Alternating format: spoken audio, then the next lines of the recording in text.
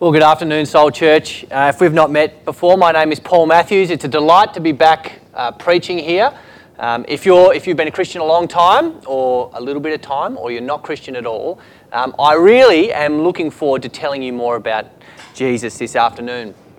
I first actually wrote this sermon a while back when I was invited to preach at Hope Christian Centre, and they gave me a really difficult brief. They said, we want you to preach on the topic of Jesus and start at Genesis and go through to the end, which was a disgusting, it's a great thing to preach on, but man, it was hard. I ended up, today you are getting the version that is about, I gave it a 2,500 word haircut. So they really were in for the long haul back then.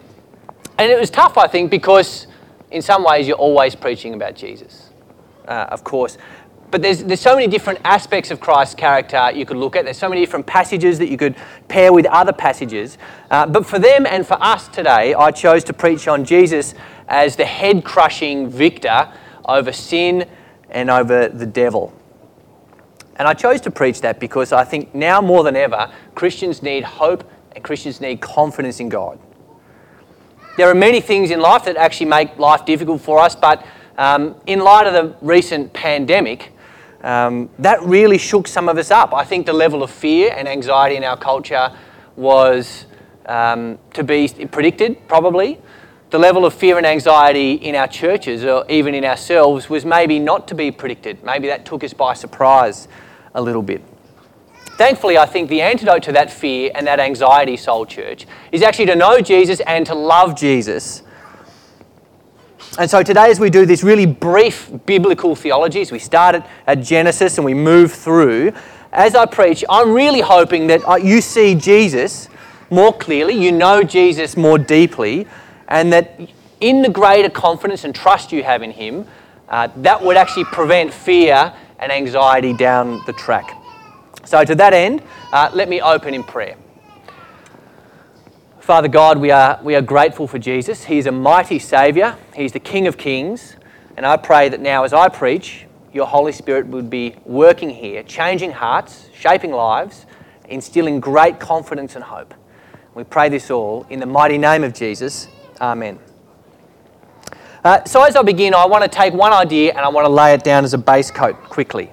The idea that I want to lay down to start off with is that the whole Bible is about Jesus. Right? That's the big idea to start off with. The whole Bible is about Jesus. And that's why, as I said, it's a really difficult thing to preach on the topic of Jesus, because there's so much you could pair with so much else.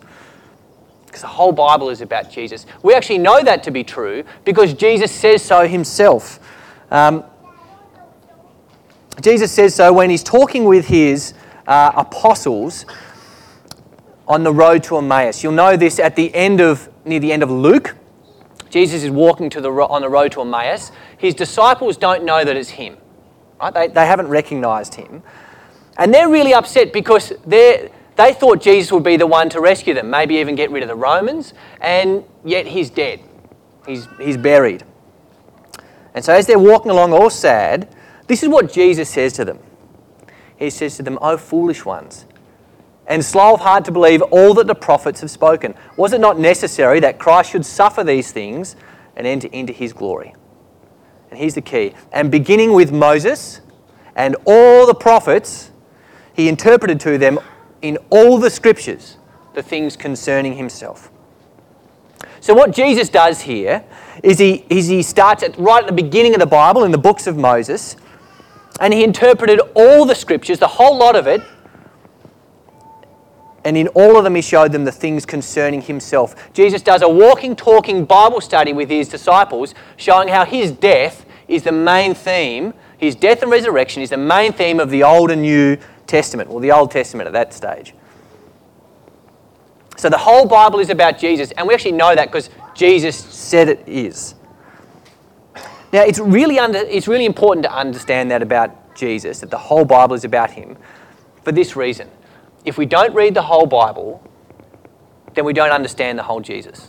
Okay? If we don't read the whole Bible, we don't understand the whole Jesus. Some of you may be familiar with the 5 solas. It's a summary of the Protestant faith. If you don't know what that is, I can talk about that afterwards. It's one of the big explanation was one of the things I cut out. But the idea of sola scriptura It means Scripture alone. Scripture alone should shape our theology. God's Word alone should shape our understanding of God and His world. Not our gut feelings and intuition, not our lived experience. It's actually God's Word that shapes everything. And I think most of us here would be in hearty agreement with the idea of sola scriptura.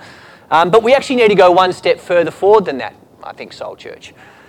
We need to affirm not just sola scriptura, but tota scriptura, all of Scripture, the whole lot of it. Our understanding of Jesus has to come from the whole Bible. It's got to come from all of Scripture. If we don't read the whole Bible, we don't get the whole Jesus.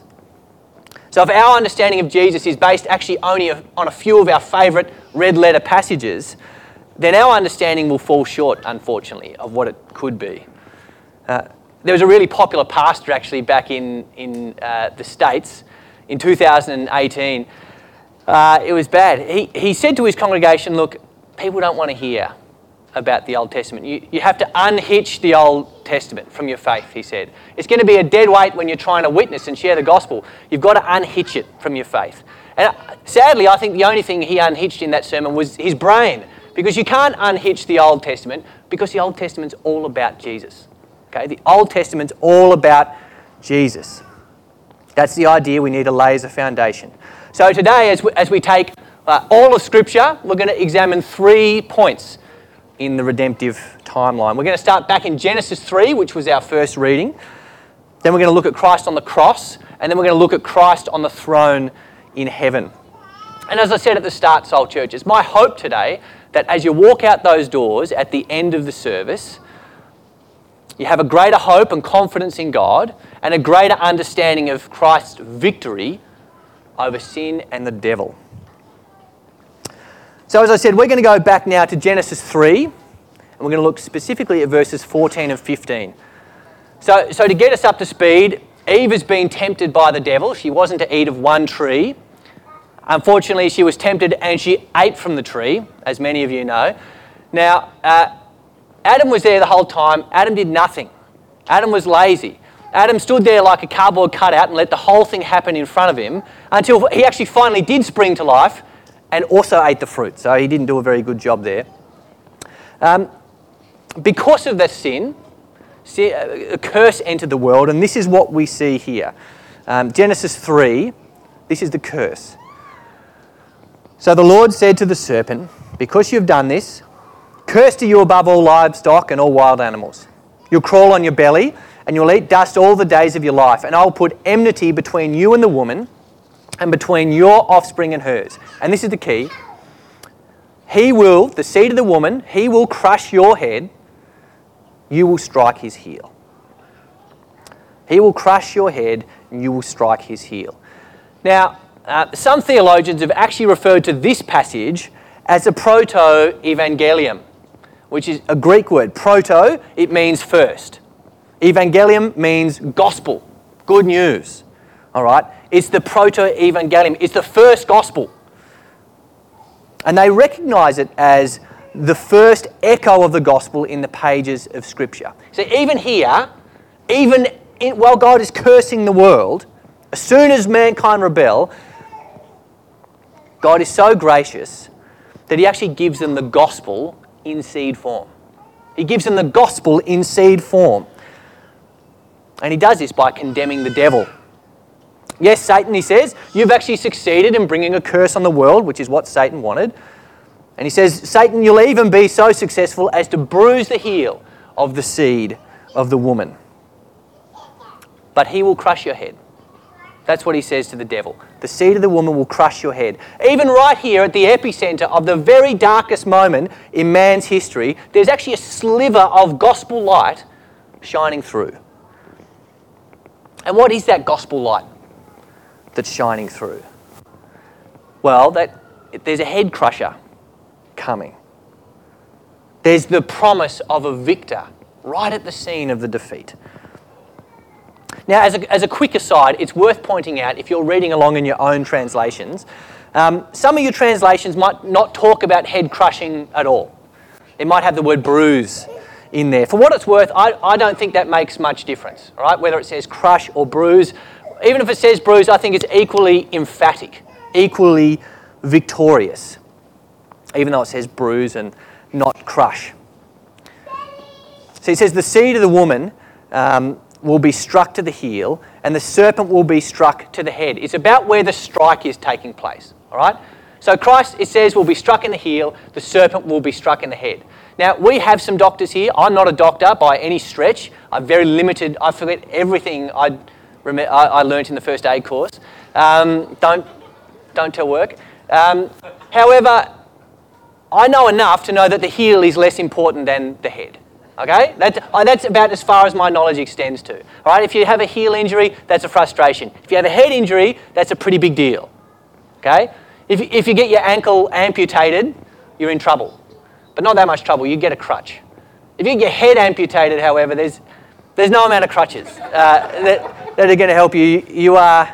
You've cooked your goose at that point. So we see here, the seed of the woman will have the heel bruised, but the serpent will have his head crushed. Now that's Genesis 3. We're going to now take our second step to Christ on the cross. And we're going to look at Jesus on the cross specifically through the lens of the curse in Genesis 3.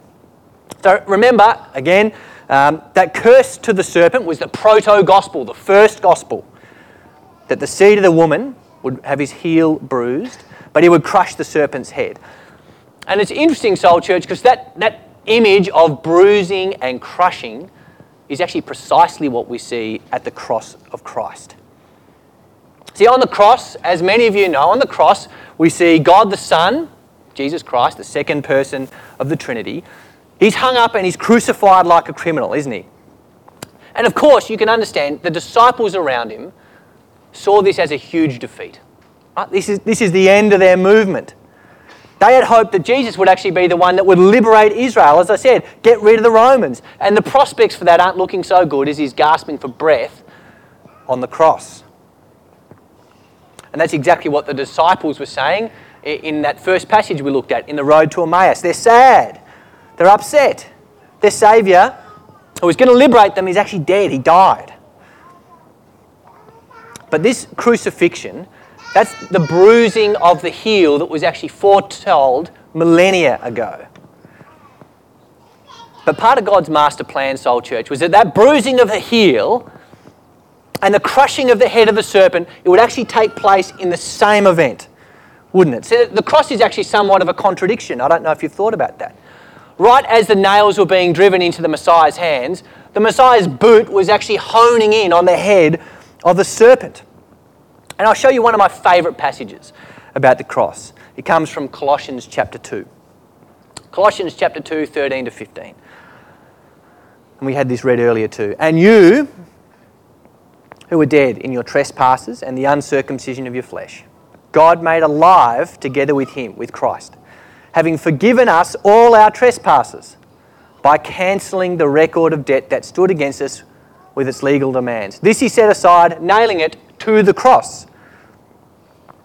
He disarmed the rulers and authorities and put them to open shame by triumphing over them in him. See, this passage is great. On one level, it speaks of a great personal salvation, doesn't it? Jesus died so that all who believe in him would have our trespasses forgiven. We'd have our record of debt cancelled and we'd be made alive by God. And that's good news for every human being out there. That's the gospel. That's the good news of Jesus Christ. But note that Paul here, he doesn't limit what happened on the cross to a personal, spiritual thing, does he? Because the gospel isn't just personal. The gospel, what happened on the cross, is cosmic. At the cross, the rulers and the authorities, that means Satan and his allies, the rulers and the authorities, they were put to open shame. They weren't just defeated. They were actually humiliated, weren't they? All the enemies in the spiritual war that you and I are fighting every single day, all those enemies were disarmed. That's what Jesus did on the cross. He disarmed them. He took away their weapons. They were shamed at the cross. The serpent's head was crushed at the cross. So this is something we need to understand in our thinking. The defeat of Satan, the defeat of the devil and his dark spiritual forces, that's not something we have to look forward to in the future. That's not eschatological, that's actually historical. That's actually happened. They have been disarmed. So when we engage in our spiritual warfare, we need to do it with every confidence, Salt Church, every confidence. Some people like to use the term spiritual warfare as sort of a synonym for just being more anxious about the devil, being a little bit more scared about demons, all right? But that shouldn't be how it is.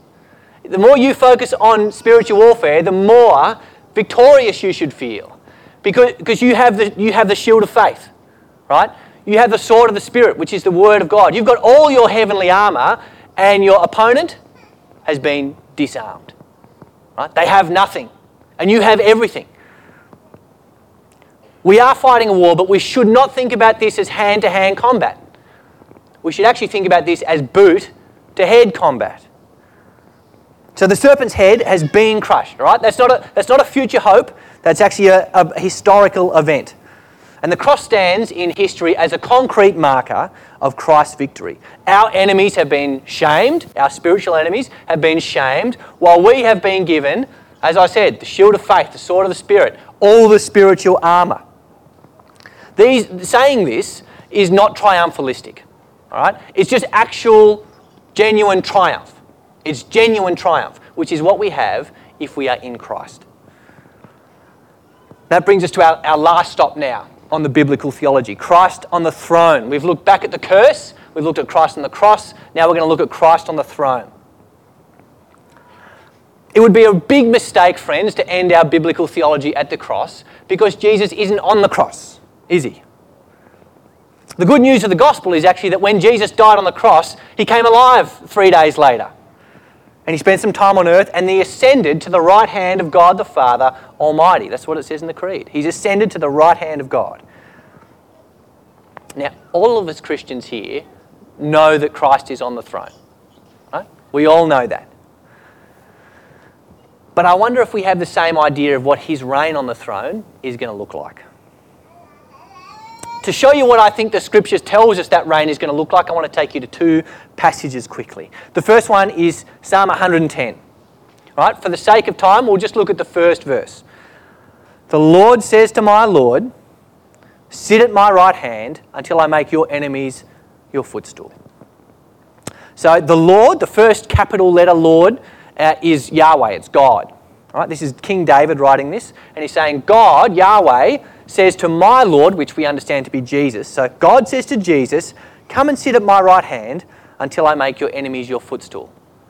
Remember? And when Jesus left the earth, he went up and sort of obeyed this. He came and sat at God's right hand.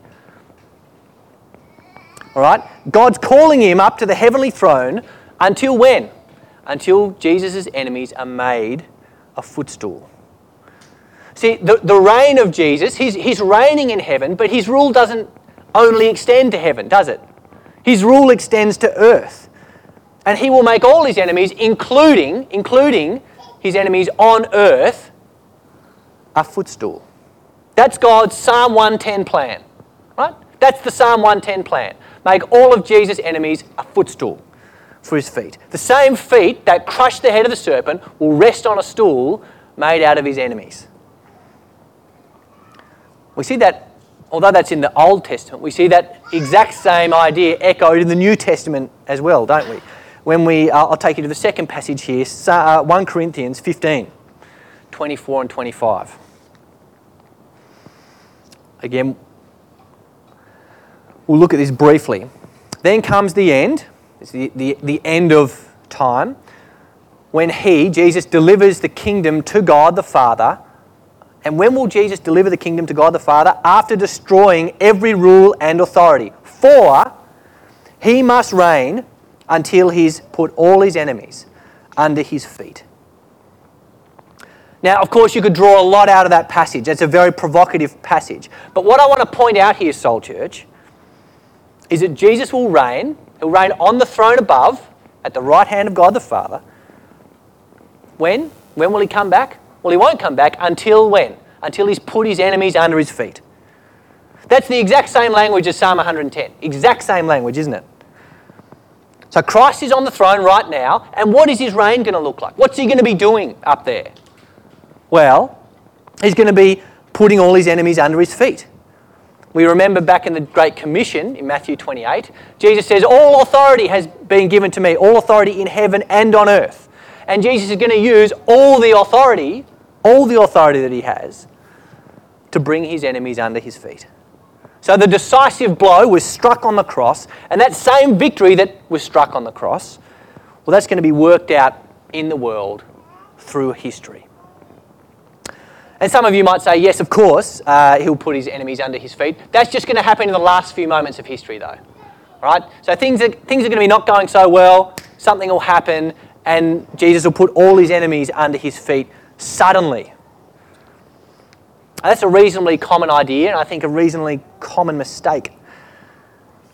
I think the issue with it, the mistake there, is that it really doesn't match up with the way Jesus said his kingdom would grow, does it?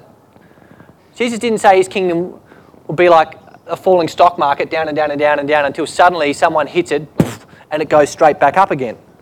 Jesus actually said his kingdom would start like the smaller seed and grow into the biggest tree. That's how Jesus said his kingdom would grow. He said his kingdom would start like a little bit of leaven and it would work its way through the whole loaf. Slowly, slowly, little bit by little bit, small seed into big tree. That's how Jesus will be putting his enemies under his feet. Slowly, slowly, growing throughout the world. We don't know the day or the hour Christ will return, of course. We don't know when that will happen. But we do know that he will stay in heaven. He'll reign on that heavenly throne until he's put all his enemies under his feet. So what do we get from this? So Jesus stays in heaven until his earthly enemies are made a footstool. That's what we should expect. We shouldn't, as Christians, I'm convinced, we shouldn't believe things are going to get worse and worse and worse until Jesus choppers in and airlifts us out, because again, that's just not how his kingdom will grow. Right? Jesus didn't say his kingdom would do that.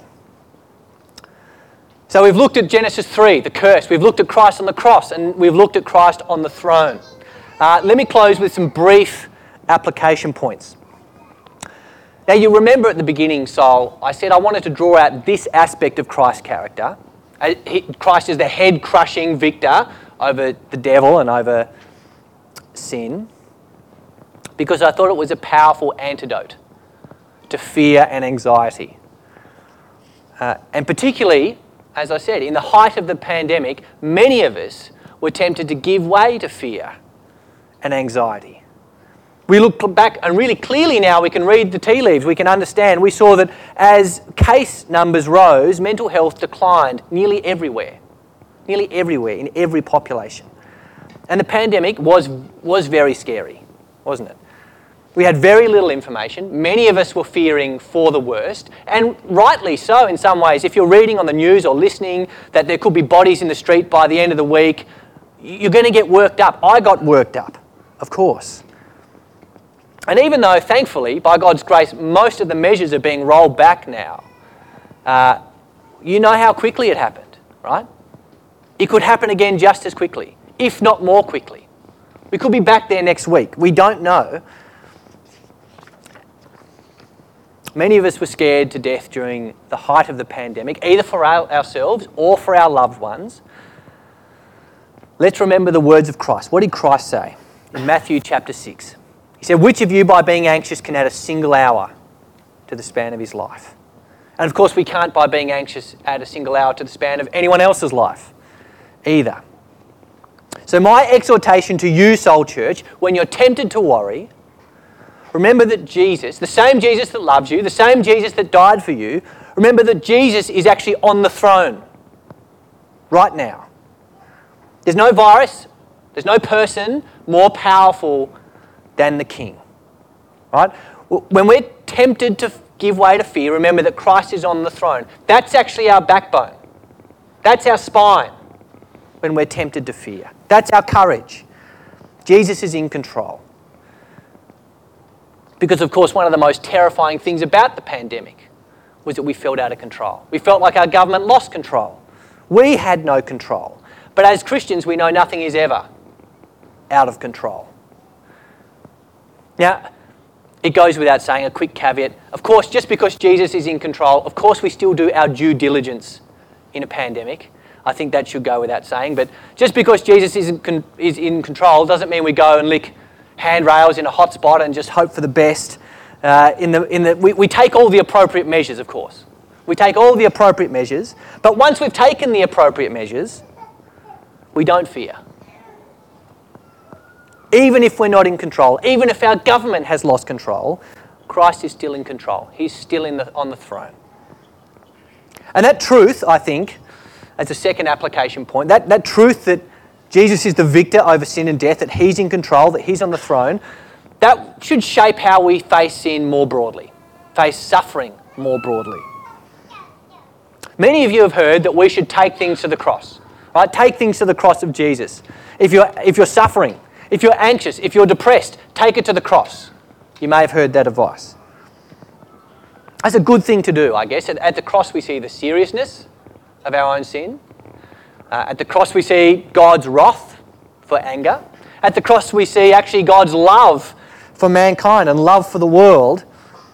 It's always going to be good to think about the cross for the Christian, of course. But my only encouragement to you, Christian, is that as you meditate on the cross, just remember that Jesus isn't there. Jesus isn't there. Jesus isn't on the cross. Jesus is actually on the throne.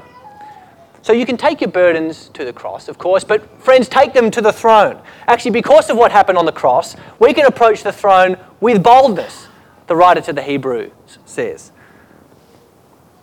So take your grief, your struggles, before the throne of the risen, victorious, all-conquering, head-crushing King.